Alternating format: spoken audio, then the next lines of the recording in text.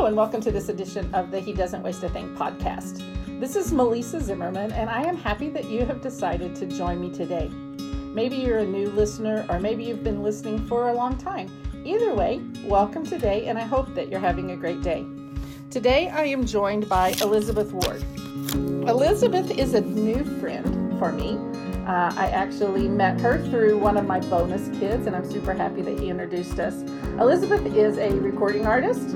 She is a member, she would say she serves the worship team at North Church in Oklahoma City, and she's been doing that for 13 years. She's a mom. She's married. She has an amazing life. She does just all kinds of worship events and stuff like that, and she has some songs up on her albums up on all of the music platforms. You can get it anywhere. You can listen to it anywhere you listen to music. So welcome to my show, Elizabeth. Hi, thank you. Thanks for joining me today. Yay, I'm excited. I'm excited to have you as part of our show. So we did the kind of introduction. Hello, welcome to the show. This is Elizabeth. What is one thing that you really think everybody who knows Elizabeth would say about you? I'm always singing, like, my entire life. Even, like, when I was in grade school, I would have teachers get on to me because I'd be just singing and not even know it.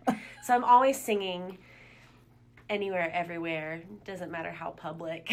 I'm always singing something, and so that's definitely something most people would say about me. So when did you start in the worship venue, down the worship avenue, whatever that looks like for you? I was 12 going on 13 when I auditioned for the worship team at North Church, and it was really cool. I started as a background vocalist, and it was all really terrifying and really scary, and the stage was like this crazy thing, and I just grew to really fall in love with it over the years and realized that it's something I feel like the Lord's called me to do. So, yeah. And as a singer-songwriter, when did you write your first song? Oh, gosh. Like, officially, probably not till, like, 2015. Oh, wow. Yeah. And for those of you who can't see her and don't know her, she's young. How old are you? I'm 25. 25. So how old were you in 2015? You were... I was 20. She was 20. Yeah. But you probably wrote some unofficial songs before that. I think I, dabbled around and, tried to, but was never, satisfied with anything. And I didn't really start playing piano well until around then either. So that kind of had a lot to do with it, too. But all right. Yeah. So tell us about how you became a Christ follower. I've loved Jesus kind of like my whole life. I grew up in church and listening to my mom lead worship, and my mom would tell you that I begged for them to lead me in the, have Jesus get in my heart prayer when I was around 4, but they wanted me to wait until I could really understand it, and so they had me wait another year, but I was just begged, and so they finally were like, okay, we can do this. So since really young, I've loved Jesus and followed him my whole life, and just have continued on the journey to go deeper and deeper. So I think people who hear someone say, well, I've loved Jesus my whole life, or I gave my heart to Christ early in life, think that they can buy into the kind of concept of, well, you don't know what real life looks like. Right? You haven't gone through things, or you haven't had to struggle for it, or Is that true? No, not at all. Not in the slightest. So maybe you could share a story or two about how, that you have, as a real everyday, live it out, walk it out believer, have had to navigate what that looks like. I know you went through some health crisis. Can we talk about that? Definitely. So I had my son, Noah, in September 10th, 2018, and my pregnancy was really pretty great, except delivery was really insane, which I know it happens to be that way for a lot of moms, but it was crazy, and a lot of stuff happened that was really traumatic. When I got my epidural, he went through through the epidural space and went too far, and I had a spinal fluid headache and had to get 2 blood patch procedures, and was basically in the hospital the entire week, and in and out, and but really shortly after that, went through postpartum depression that lasted for about 11 months. And it was an incredibly dark and hopeless, seemingly hopeless time. And it was definitely something I hadn't gone through before. I felt like I'd maybe had short and small seasons where I felt like a little depressed. Like, you know, a lot of people get it in the winter, but nothing like this. And it's followed by a lot of insomnia, a lot of panic attacks at work, where my husband would have to come pick me up and take me home, and just feeling so hopeless. So that lasted for about 11 months, and it was a really huge struggle in my life to get through and feel like that there would be a light at the end of the tunnel, because everyone told me there was, but when you're going through it, it doesn't really feel like there is. And so that's probably to date one of the hardest things I've had to go through, but thankfully I'm on the other side of it now. Can we talk a little bit about what it's like to be in that process? Because you had recorded your first album prior to that, correct? Yeah, I recorded Selah January of 2017, and it released March of this year, 2019. Actually, I recorded January 2018, and then released March of this year. So in the middle of all this postpartum stuff was the release of the album, and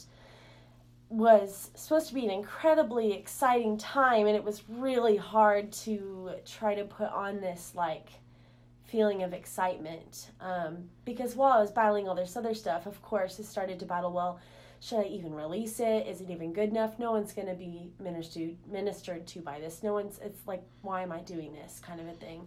And so I really struggled with even wanting to follow through with all the hard work that not only I, but a whole team of people had put into making this happen. So that was a huge struggle. We did release it, and it was incredibly exciting and a huge testament of just what God can do.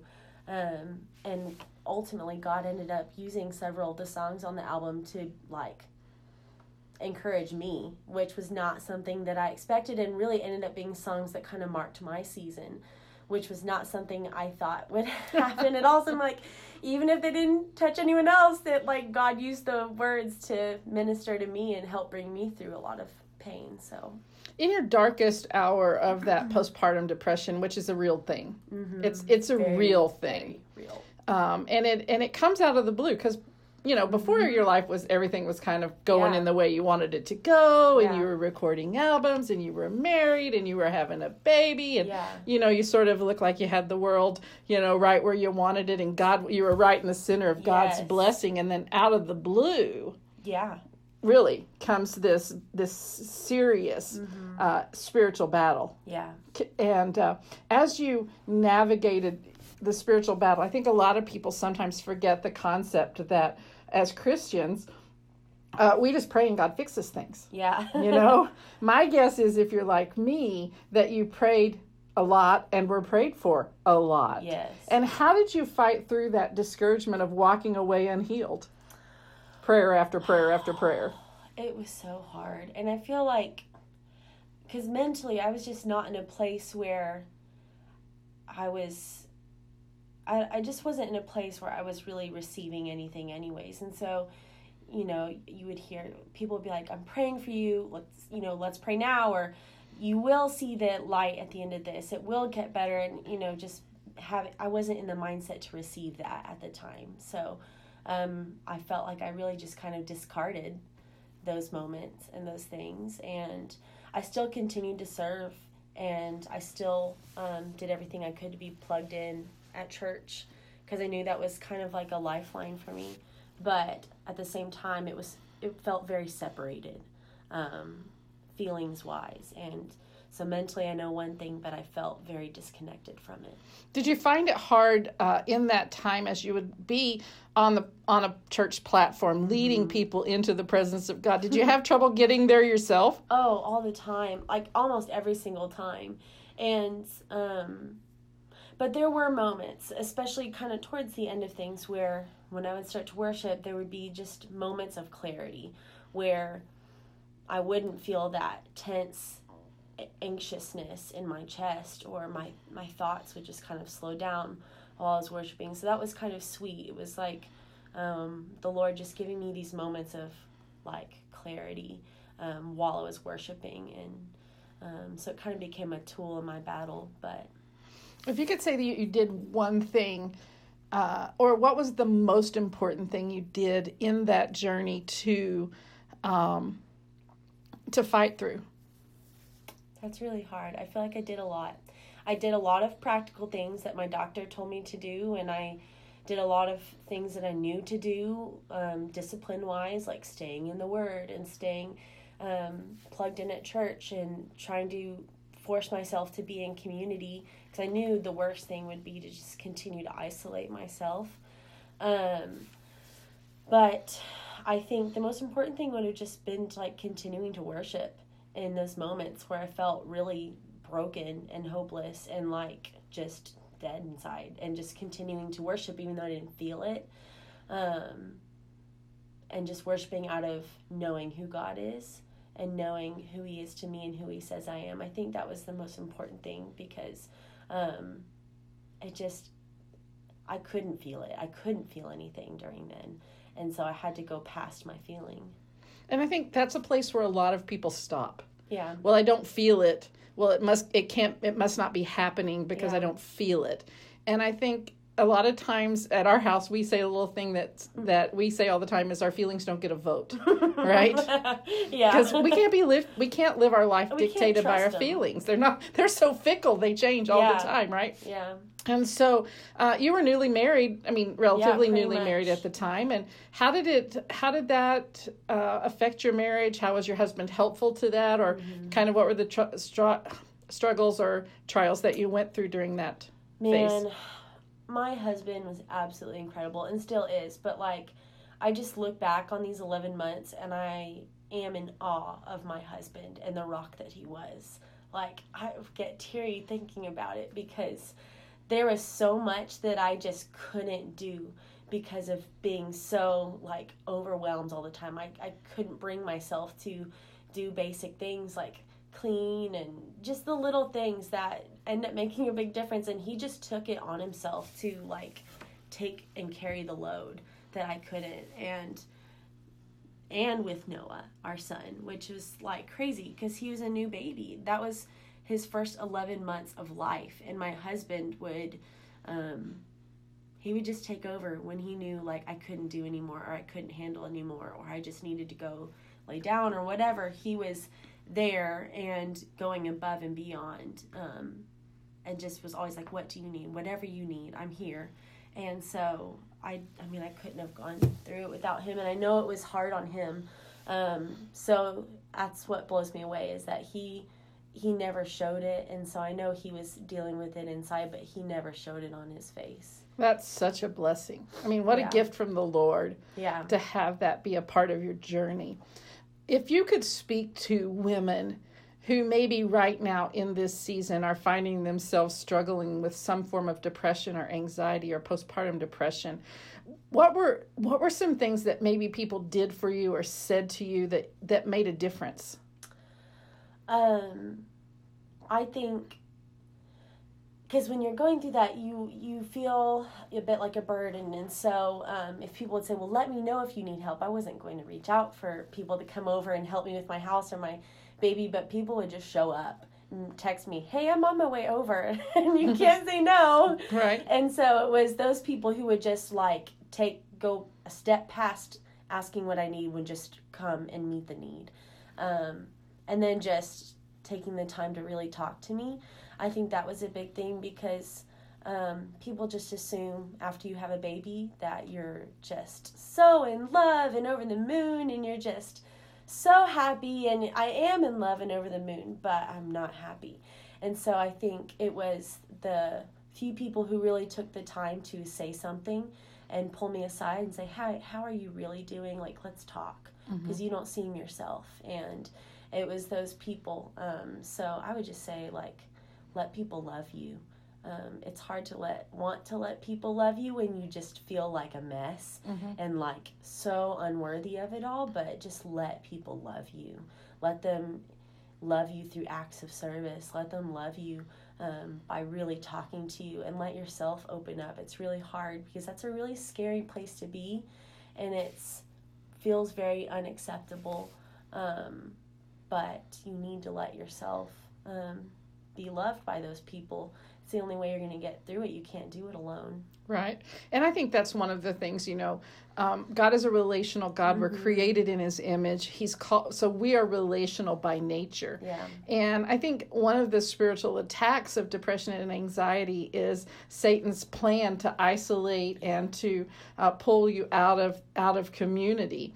And I think that's a powerful thing in that you just said, to kind of force yourself to stay in community, force yourself to stay in relationships and be open and vulnerable to share. I think that's a super powerful thing, but it's really hard to do. It's really hard to do because, especially if you're dealing with postpartum depression and you have a new baby, it's, people just want to hear about how happy you are and how happy the baby is. And I found it's oftentimes uncomfortable for other people if they're really not there to have a real conversation. And so you have to find people that you really trust who are going to just sit and let you talk and let you just say whatever you need to say, no matter how scary you feel like it is. You just have to find those people who are going to love you through it and let you just be as vulnerable as you need to be.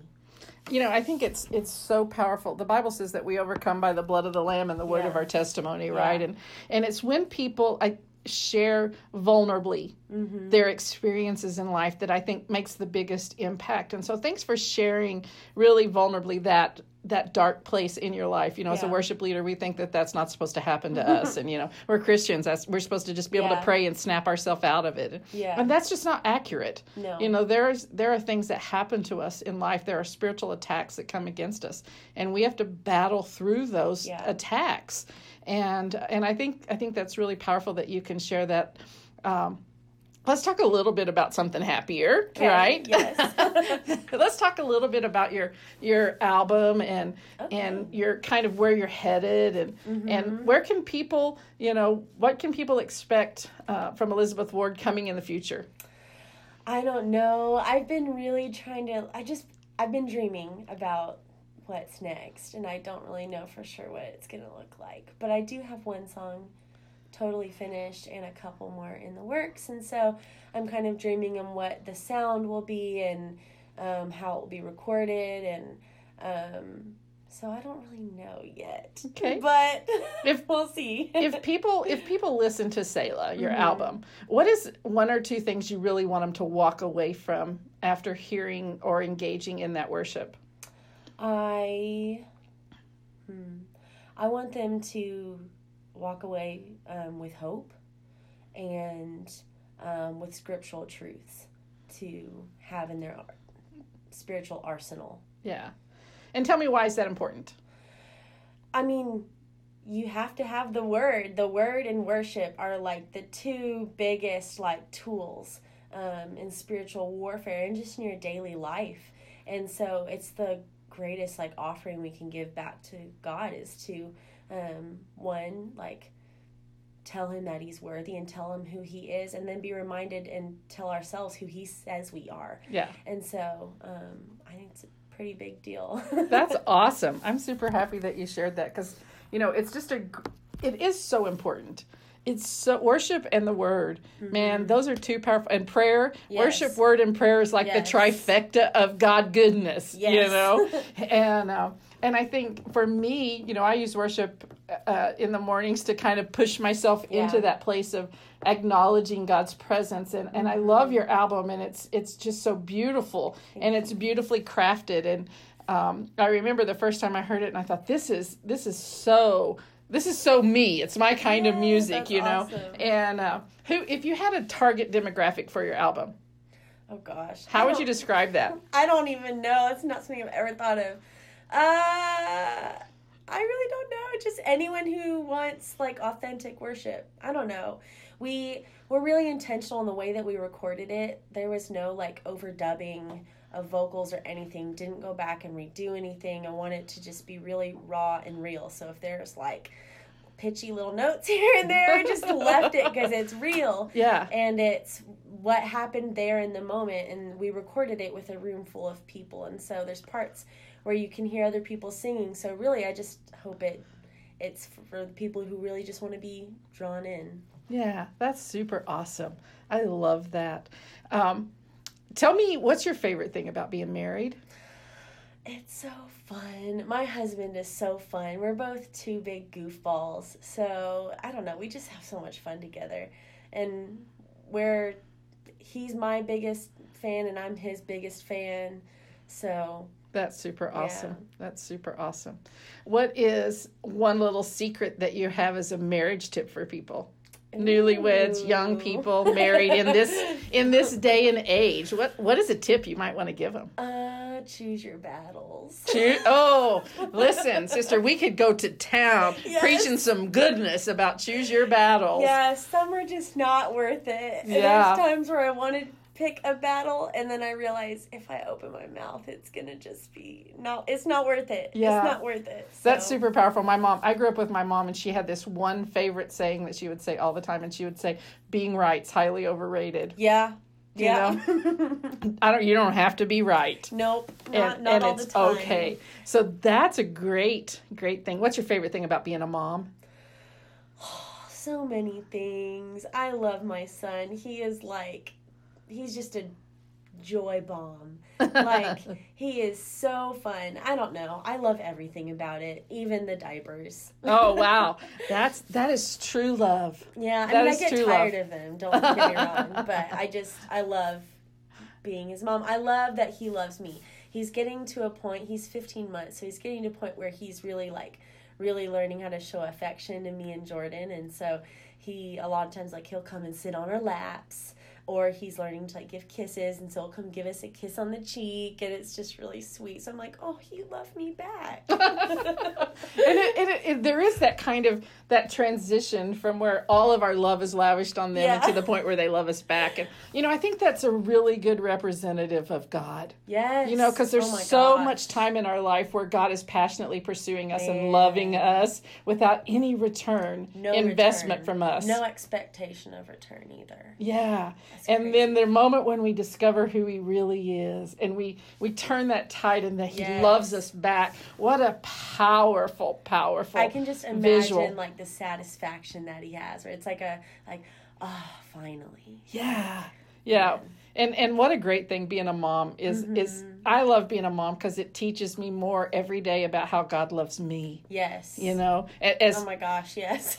He's a perfect father who loves me perfectly, and I'm a perfectly imperfect mom who's winging it the best way I know how. And I just like to say my claim to fame is that all of my kids survived me. Now they've all been in counseling and we've had to iron out all of, but childhood, it's the one thing we spend the rest of our life trying to get over. And but they've all grown into really amazing adults. That's awesome. And it is that part of life where I have learned more about how God sees the world through the eyes of a father. Yeah. Just because I have my own children. Yeah. And learning to love them, dirty diapers and all the mess, tantrums, all the stink, all the warts, everything. Yes. What a beautiful picture of the Lord. Sweet. It is sweet. It is precious. And there's just nothing like being a mother at all. So it's time to kind of wrap this up. I love to do my rapid fire questions at the end of everything. And these are not deep and theological. These are just off the top of your head. Whatever the answer is, there's no wrong answer. You can't get it wrong. So breathe in, breathe out, relax. Right, here we go. Are you ready? Here we go. Okay. What's your favorite TV show? Grey's Anatomy or Friends. All right. You didn't even pick a current one. We're going back. I know. We're going back in the... I'm so stuck on those shows. I love them. Are you coffee or tea? Oh, coffee. 100%. Black or with cream and sugar? Any way it comes. Hot, cold? Yeah. Either way. As long as it's coffee, I'll take it. Okay, so here's one of my favorite questions. Would you choose coffee or brushing your... Would you give up coffee or brushing your teeth? Oh, okay. I'm going to be a horrible person. I'd give up brushing my teeth for coffee. Well, hey, listen, even if you brush your teeth and then you drink coffee, you got coffee breath anyway. Have coffee breath anyways. How would anybody really know? Matter? Right. You know what? You actually are in the majority with that question. Most people would say the same thing. Wow. What does a perfect Friday night look for you? I've kind of become a homebody, so I don't know. Snuggling up on the couch, probably some coffee, movie or TV show with my husband. Do you like to cook? I love to cook. What's a kitchen gadget you couldn't live without? My knives. I have some really good cutting knives. There is something important about sharp knives. Yes. Absolutely. Who is the person who's teaching you a lot about God right now?